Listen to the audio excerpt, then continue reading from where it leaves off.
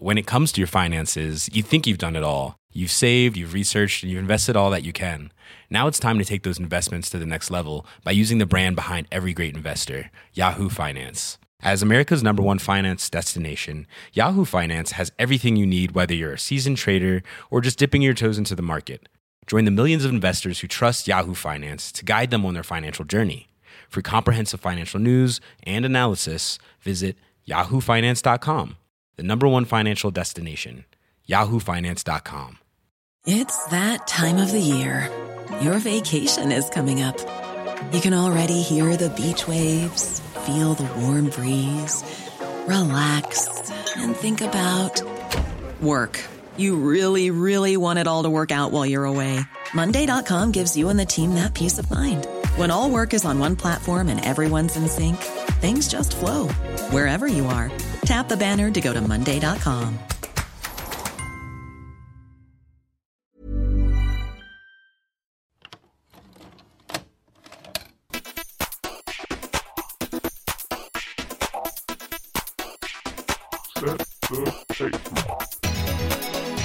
Hello and welcome to the 14th episode of STT Rewind. I'm your host Owen Hughes, editor of SetTheTape.com, and I'm joined as ever by Set the Tape writer Steve Norman, coming out one day early ahead of the World Cup semi-final. We're switching the running order around ever so slightly this week for a bumper TV section, which is up first. Steve and I continue to be in the grip of World Cup fever and take a look at TV ratings and the race to be the biggest terrestrial broadcaster. In part 2, we return to our trusty film topic to ponder the Ant-Man and the Wasp opening in America as filming on Captain Marvel wraps. Matt Latham's cassette tape finds a quirky non-gig story for you to stroke your chin at, while Free Play is in a podcast groove. Now, let's get on with the show.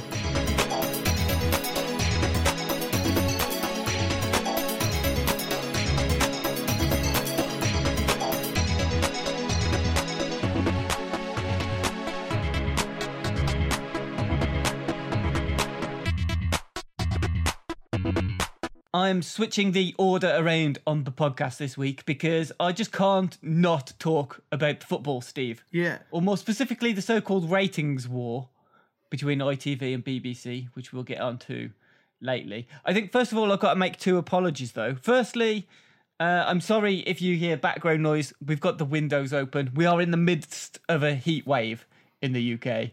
Yes, for our foreign listeners, it's 18 degrees and we can't cope. We've had to take our coats off. So I'm currently wearing a cardigan, and that's about... No, it's like 30 degrees. It's mental. It's crazy. Yeah. So we've got the windows open, so apologies if you hear any background noise, but I can't do it with the windows closed. I will cook in this room. And secondly, I'm also sorry to anybody who's listening and who is sick of the World Cup. But my God, I'm so bloody excited. I won't make any apologies for the non-football fans listening, because it has only happened once in my life. Well, once in my memory that I've been able to get really excited about the England football team and not hate certain members of our squad, even though I'm supporting them. It happened once. In Euro 96, I was 9. Yeah. I was 3 in Italia 90. I can't remember it. So this is like a weird experience. I said to a friend the other day after we left the pub where we usually watch England games in tournaments, I said, how many times have we stood outside here after a quarter-final or a group stage or a round of 16 stage of a tournament, utterly disappointed? This is weird. Yeah. It just doesn't make any sense, does it? But as well as that, no one expected England to get to the semi-final. Nope.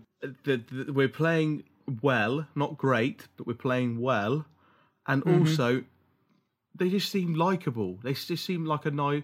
Yes, they're paid far too much money for the job they do. Blah blah blah. Yes, there's people who do other jobs that are much harder who should probably be paid.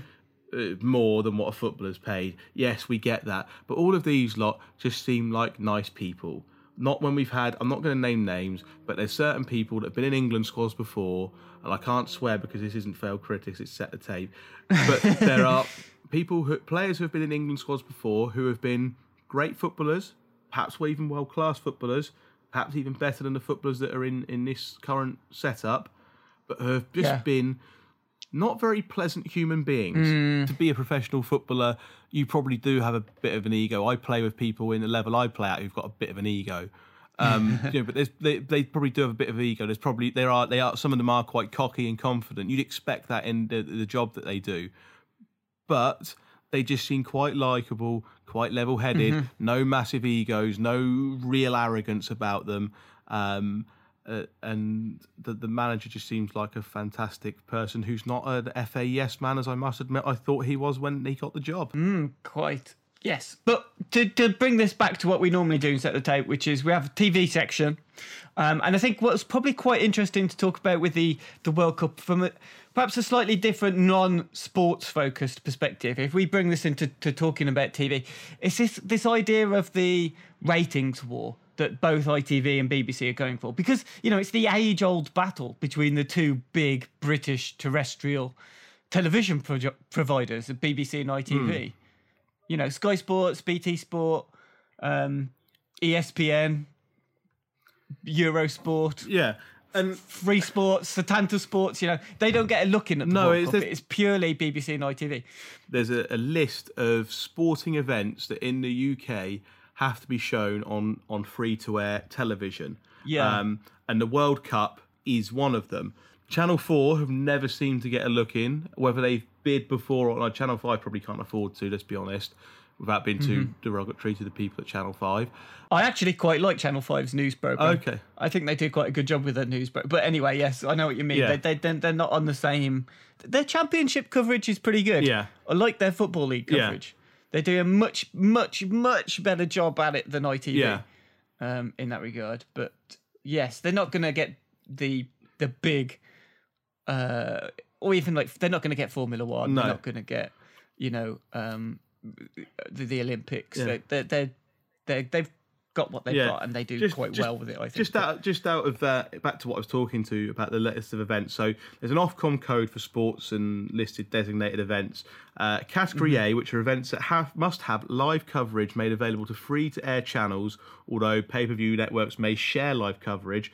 Are in football, you've got the World Cup, European Championships, all matches, not just England games. The FA Cup final, that applies to the women's game as well. The Scottish Cup final, Scotland only, and the Women's World Cup and European Championships. You've got the Grand National and the Epsom Derby, Rugby League Challenge final, the Rugby Union World Cup final. So interestingly enough, with the World Cup in Rugby Union, every other game could be on pay-per-view only. The World Cup final for Rugby Union has to be shown on free-to-air TV. Wimbledon Tennis Championships, Olympic Games, Paralympics, and the British Grand Prix. So only the British Grand Prix and Formula One has to be shown. See, so with all those things, it has happened in the past. It doesn't. I don't think it happens anymore.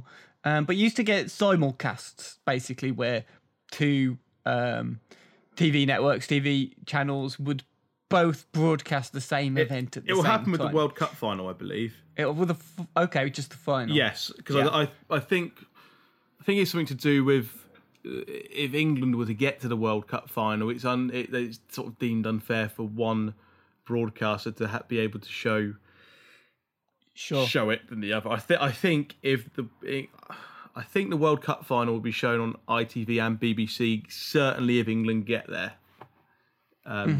Okay, well that makes sense because what's happening at the moment is both teams,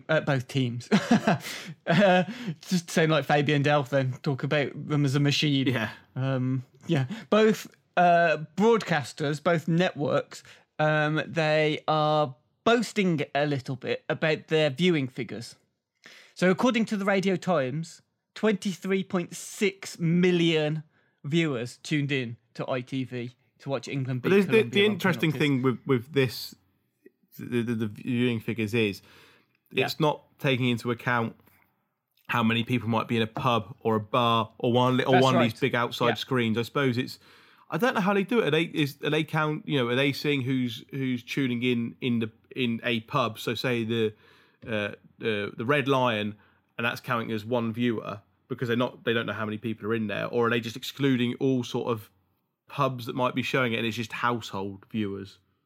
Well, it used to be. I don't know how it works anymore with ratings because we are in a digital age. I'm sure it's much more sophisticated now. It used to be a long time ago that some TVs would have like a receiver in there that would basically count towards the viewing figure. So they wouldn't know exactly how many people everywhere were watching a certain thing, but they would know an average based on the figures that came in from these particular sets of. They could say, well, we estimate that there are this many people watching. I mean, but I don't know whether that's different now with digital. But anyway, we've got the fact that people are watching it on big outdoor screens or in pubs or even big groups of people around a friend's house. But 20 odd million people watching, that's a third of the UK population. It's a third, yeah. So that's a third of households. There's a minimum of a third of the people in the UK watching these games, which is phenomenal. Yeah, and also... You need Peggy Mitchell to die to get those kind of figures anywhere else. Well, yeah, possibly. But you've got like 23.6 million viewers tuning into ITV midweek. Yeah. Remember? This wasn't a weekend. This was midweek. Yeah. 19 million, more than 19 million, closer to 20 million tuned in to BBC's coverage to watch England beat Sweden and reach the semi-final. Yeah. With it being a Saturday... The viewing figures are lower because more people are out to watch it on the Saturday. Also, the game was a bigger game. It's one step further. It's a quarter-final, not a second-round match. So more because of the atmosphere you want, more people are likely to go out and watch a game. So there's going to be more people in the pubs watching it or outdoor screens or whatever watching it. So that's going to reduce the people who are the viewing figures that you'll get for like television. So, you know what we were just talking about. I think a Wednesday night game. It's still a school night. People have still got work the next day, so they might not want to go to the pub to watch it. They think, no, I'm going. It's a round of 16 game. The round of 16 game. And England have disappointed us so many times before. Plus, I've got to get up for work in the morning. I'm not going to go to the pub. I'm not going to go out to watch it. I'm going to watch it at home. Saturday. I've not got work the next day. It's a quarter-final. We're actually playing quite well. I'm actually getting the hype now. I'm getting excited. I'm getting on the bandwagon. I'm going out to watch this. Getting on the bandwagon or getting on top of the ambulance and to jump up and down? That's a different debate altogether, or a different story altogether. But you know what I mean? It's a Saturday. It's a Saturday. It's an earlier kickoff because the Colombia game was a 7:00 kickoff. The Sweden game was 3:00. So it's all those different factors, which mean more people were probably out watching it on Saturday, which meant there was less people watching at home, which perhaps affected the viewing figures that way. But there may well have been more people watching it. I also think there's something a bit odd about boasting about like viewing figures. It's a captive audience. Of course the viewing figures are going to be so high. It's nothing to do with the quality of the broadcaster. It's not like EastEnders competing against Corrie. They could have Adrian Chiles hosting again, basically, and they'd still hit 20 million.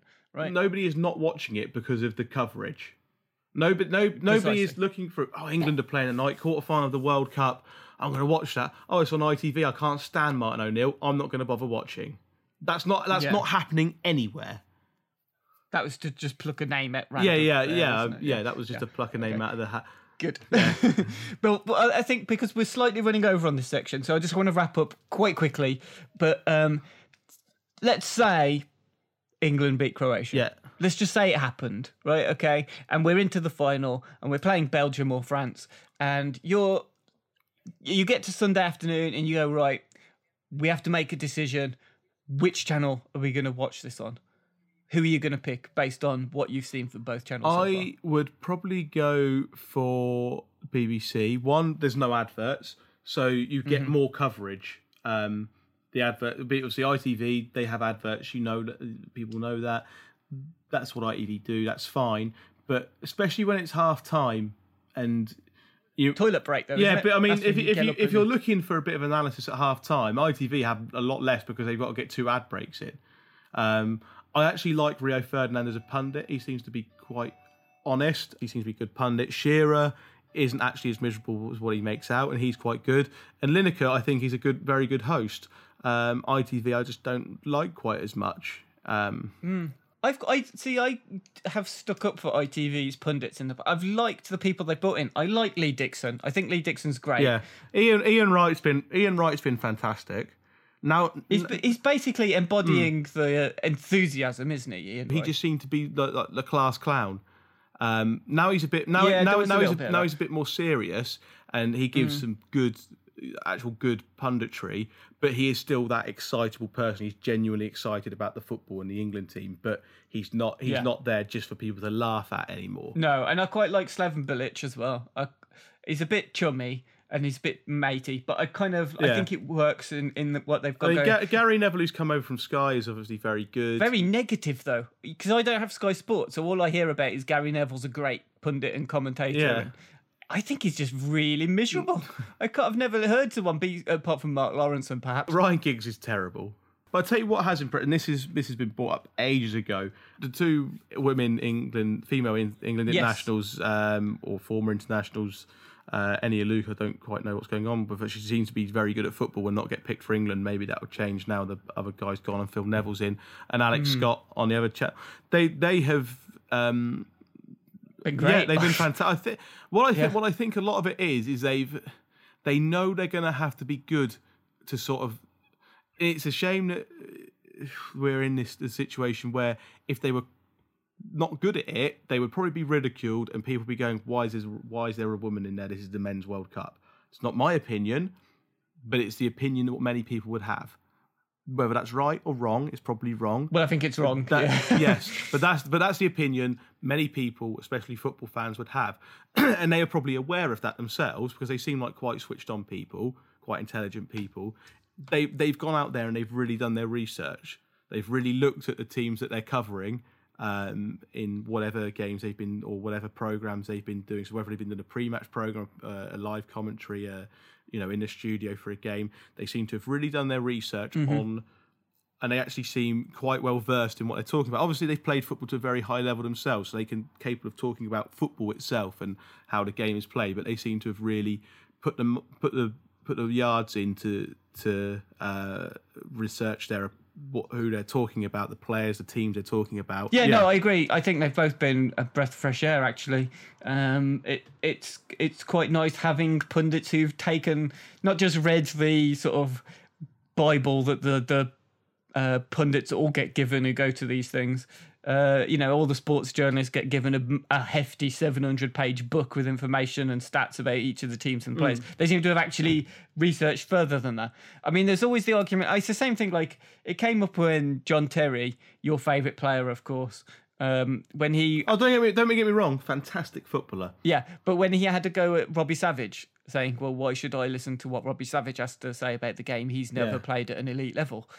But that's the argument that's being levelled at some of these female ex-pros or current pros. But at the same time, if you actually stop and listen to them, they're very sensible, very insightful, and they completely dismiss that notion that, going back to that notion of things, I think it was Marcelo. No, it was one of the old Italy coaches. I can't remember who it was, but he never had a professional football career as a player, but he was a fantastic manager. Well, Jose Mourinho's an example of that. He didn't have he was a semi-pro goalkeeper, was he? Yeah, Mourinho? I think it was. It was Arrigo Sacchi. So he's one of the best managers of all time. Fantastic football manager. Barely had a playing career. And somebody sort of questioned that once. And he said, "I never realised in order to become a jockey, you had to be in a horse first." That's a great line. Yeah. And he won Serie A with Milan. He won. He was runner-up with Italy at '94 World Cup. He won a lot, and that was kind of his, great coach. And that was what he never played a football professionally, and that's. So it kind of sums it up, really, that you don't have to have played or done anything to an elite level to be able to talk about it. In the film section of the podcast this week, I thought it would be a good idea to look at the Marvel Cinematic Universe. Brie Larson recently tweeted a picture of a calendar and a movie clapperboard to indicate that filming has wrapped on Captain Marvel, which will be the next MCU movie after Ant-Man and the Wasp, which is already out in America. In fact, speaking of, according to Callum's, that's Callum Petch, writer for SetTheTape.com, according to Callum's US box office report on the website, the sequel opened to $76 million this past weekend. Is this a good state of affairs? I mean, I can give you a bit of context around that if you want, Steve. It's $20 million more than Ant-Man, which was previously their lowest ever opening weekend. Now, one of the, in fact, Callum points this out himself, rather tongue-in-cheek. You know, he posits that, is it because it's Marvel's first proper female-led film, or co-led film? You know, Wasp, which is Evangeline Lilly's character, is in the title of this movie, and it's worryingly low for an opening weekend. And of course, you know, we've got pointing towards Captain Marvel coming soon. Should we be concerned that there's a teetering around the word misogyny here? What do you think? Is it reading too much into it, maybe? It could be many things, let's be honest. I think the reason it's not done as well as it perhaps would have liked isn't because it's female-led or female co-led, because I just think from the way other things are going at the moment, that's probably not the case.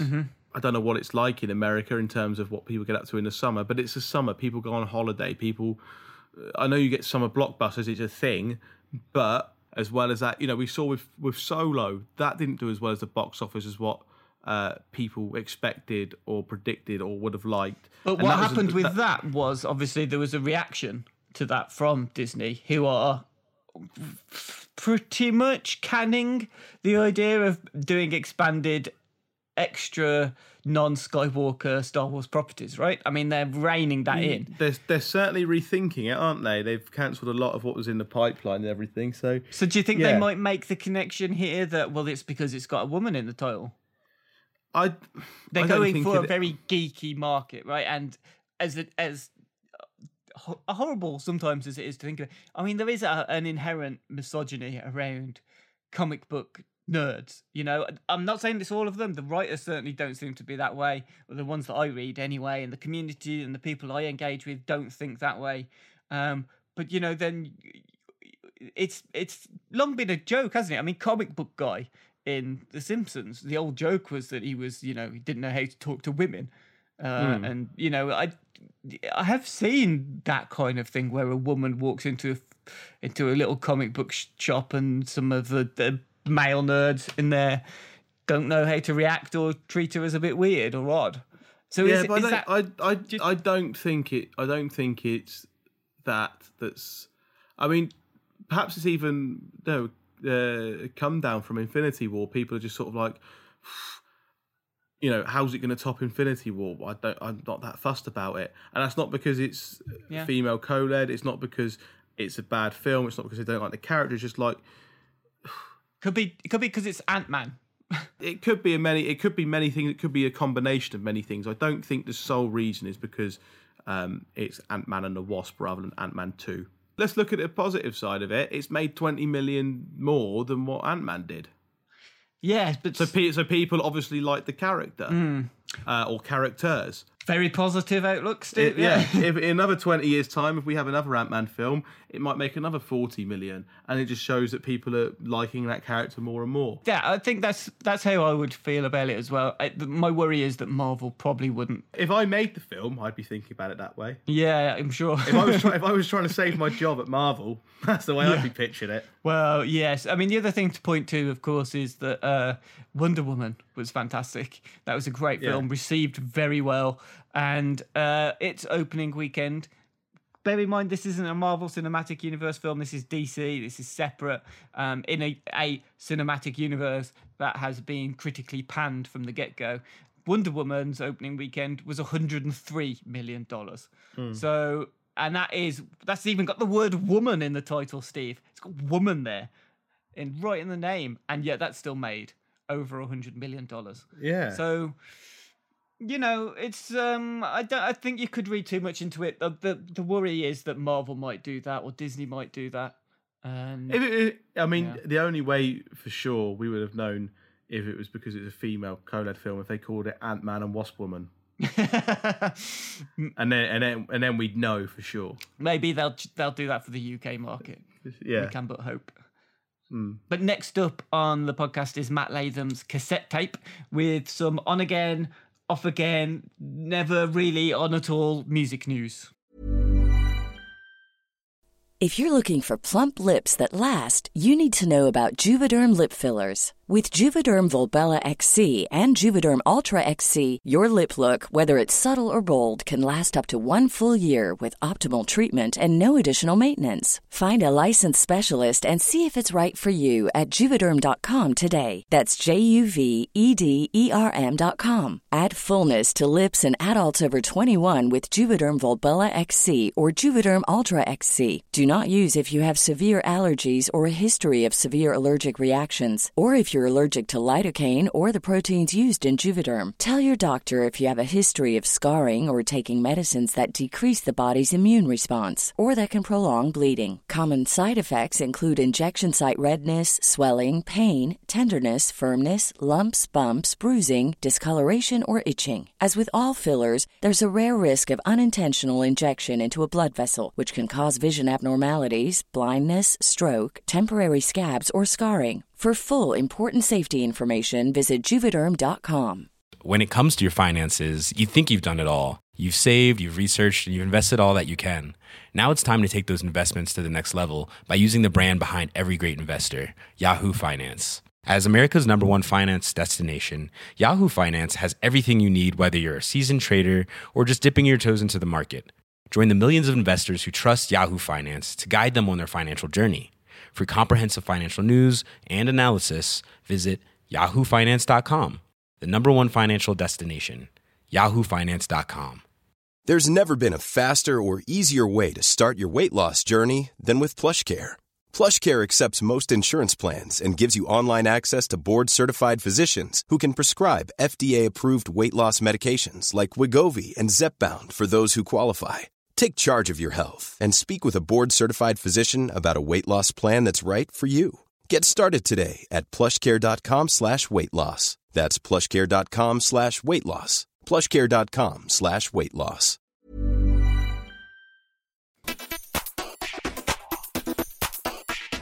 Be kind, rewind. It's the cassette tape with me, Matt Latham. When it's a gig, not a gig. They give this philosophical opening statement, but you'd expect a gig to have an audience, sometimes, a promoter, a venue, and a band. In the last few days since the time of recording, there was a gig announcement that turned out to be a hoax. Friday evening, the Camden venue Dingwalls released a tweet announcing that the band Venison were playing a one-off show at the venue at 10:30 p.m. the next day for £25 a ticket. A poster showcased the band's name in a style that was very similar to another well-known band. Tickets were only available on the door between 12 and 2 on the day. Venison was the name that the Strokes used for a one-off gig in London in 2010, but split up to maintain a 100% record of sold-out gigs. It was in fact just like a warm-up comeback gig. The tweet has now gone from Dingwall's Twitter feed, and apparently it turned out that it was some ex-management that were recently let go that just posted the old poster from 8 years ago. It still led to 500 fans queuing up outside the venue since 6 a.m. in what is the most blistering heat the UK has seen since forever. The venue had to then tell them it was cancelled in person due to a hoax. It's not been fully revealed how it ended up on the official Dingwalls account, but I do fail to understand how it took so long for someone to realise it was a hoax. I guess the lesson here is to always keep an eye on who has the access to the social media feeds. Fast forward and what's coming up in the next 2 weeks in terms of new music. Well, there's not really much coming up on my radar really. If you're really interested, All Saints are still going around and they have new music coming out with a new album called Testament, but nothing really jumps out to me as something to keep an eye on. Until next time, this has been the Cassette Tape. I've been your host, Matt Latham. Keep listening to music, will you?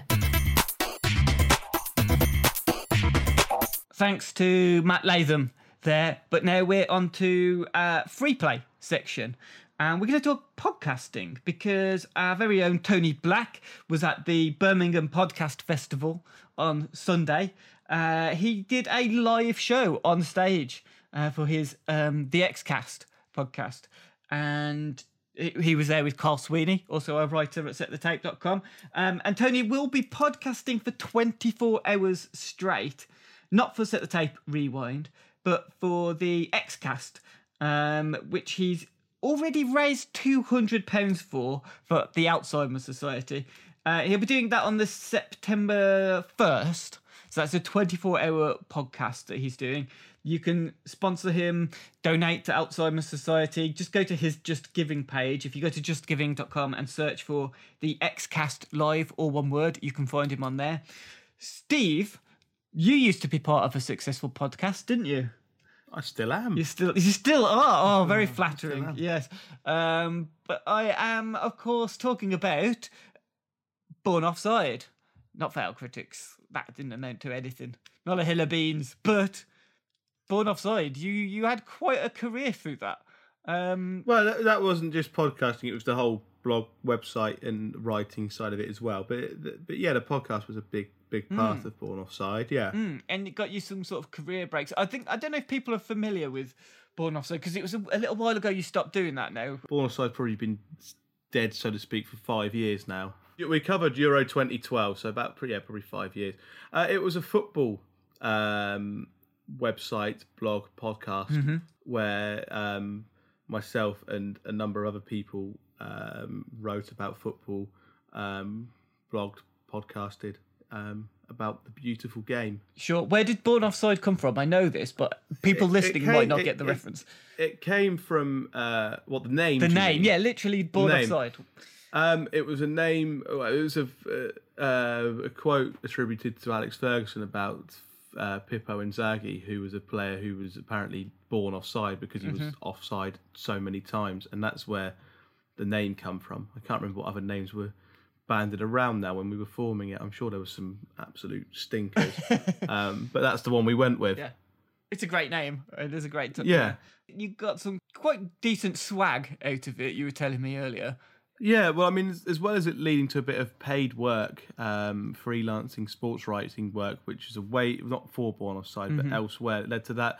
Yeah, it got quite big. It was just a different time for football blogging, where sort of did seem like every man and his wife had a football blog, and some of them are still going and doing fantastically well, but the industry seems to have changed and there's not as many people doing it now.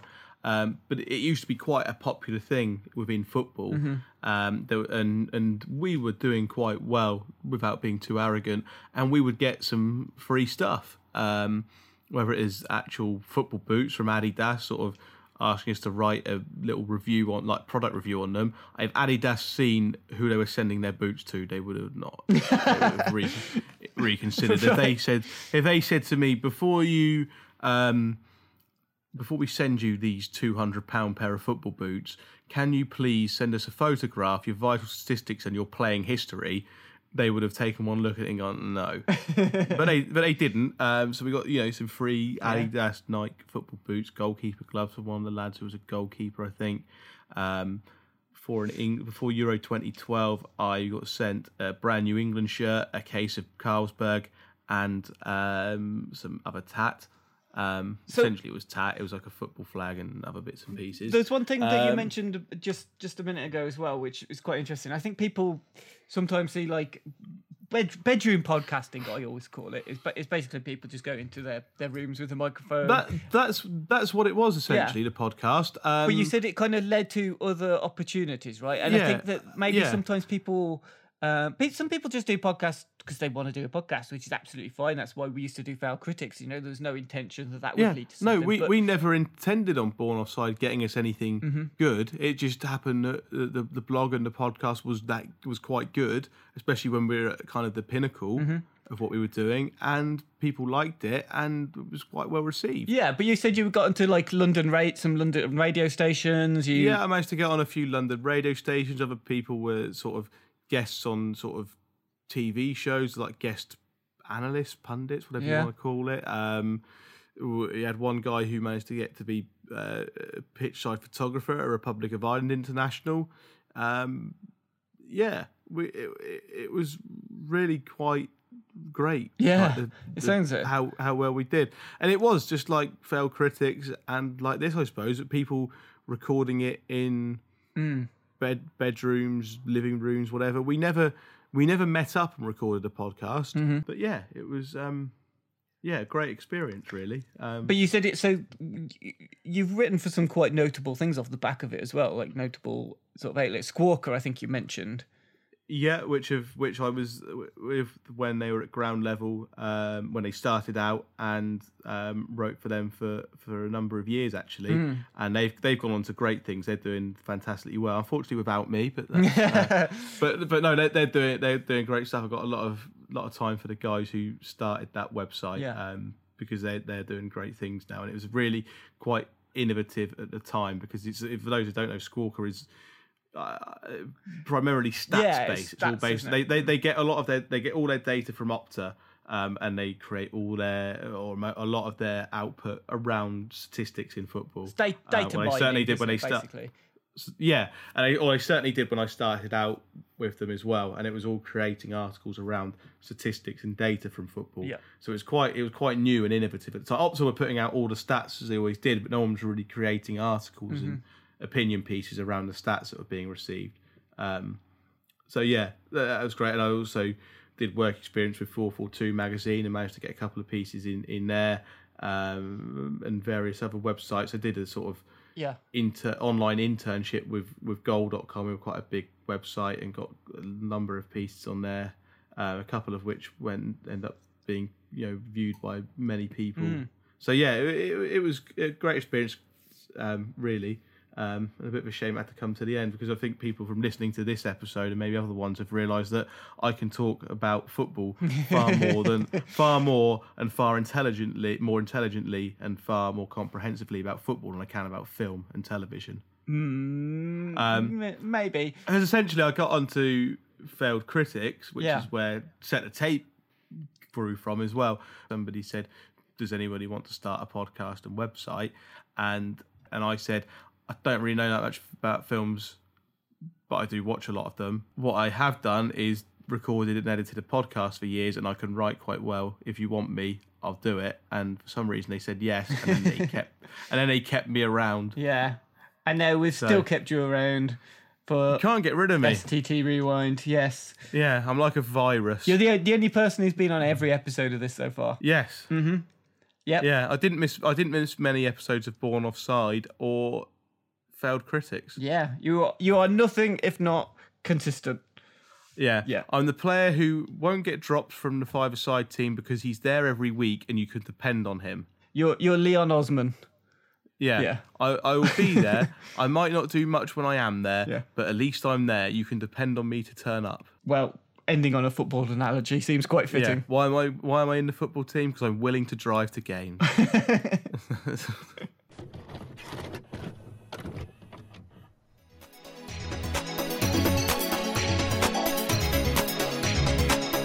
Thank you for listening to another episode of STT Rewind with me, SetTheTape.com co-editor Owen Hughes, and my co-host Steve Norman. If you enjoyed listening to this podcast, please subscribe to us on iTunes and Acast by searching for Set the Tape, and don't forget to leave us a review and a rating, unless you are planning to leave a low rating or bad review, in which case don't. Otherwise, any support you can send the show will make a massive difference to us. Let us know what you thought on Twitter and Facebook, both at Set the Tape, and why not check out some of our daily articles featured on our website at settthetape.com, including our weekly US box office reports, and join in our box office Premier League predictions. Plus, you will be able to find reviews and features on all the latest movies and TV shows. Thanks for listening to this episode. We'll be back again in a fortnight.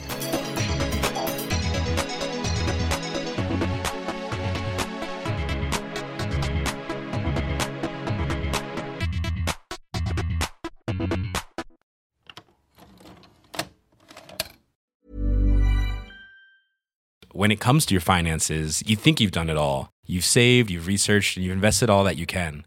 Now it's time to take those investments to the next level by using the brand behind every great investor, Yahoo Finance. As America's #1 finance destination, Yahoo Finance has everything you need, whether you're a seasoned trader or just dipping your toes into the market. Join the millions of investors who trust Yahoo Finance to guide them on their financial journey. For comprehensive financial news and analysis, visit yahoofinance.com, the #1 financial destination, yahoofinance.com. It's the Kia Summer Sticker Sales Event, so give your friends something to look at, like a B&B with an ocean view, an endless field of wildflowers, or a sunset that needs no filter. Make this a summer to share and save with a capable Kia SUV or powerful sedan. See your local Kia dealer or visit kia.com to learn more. Kia, movement that inspires.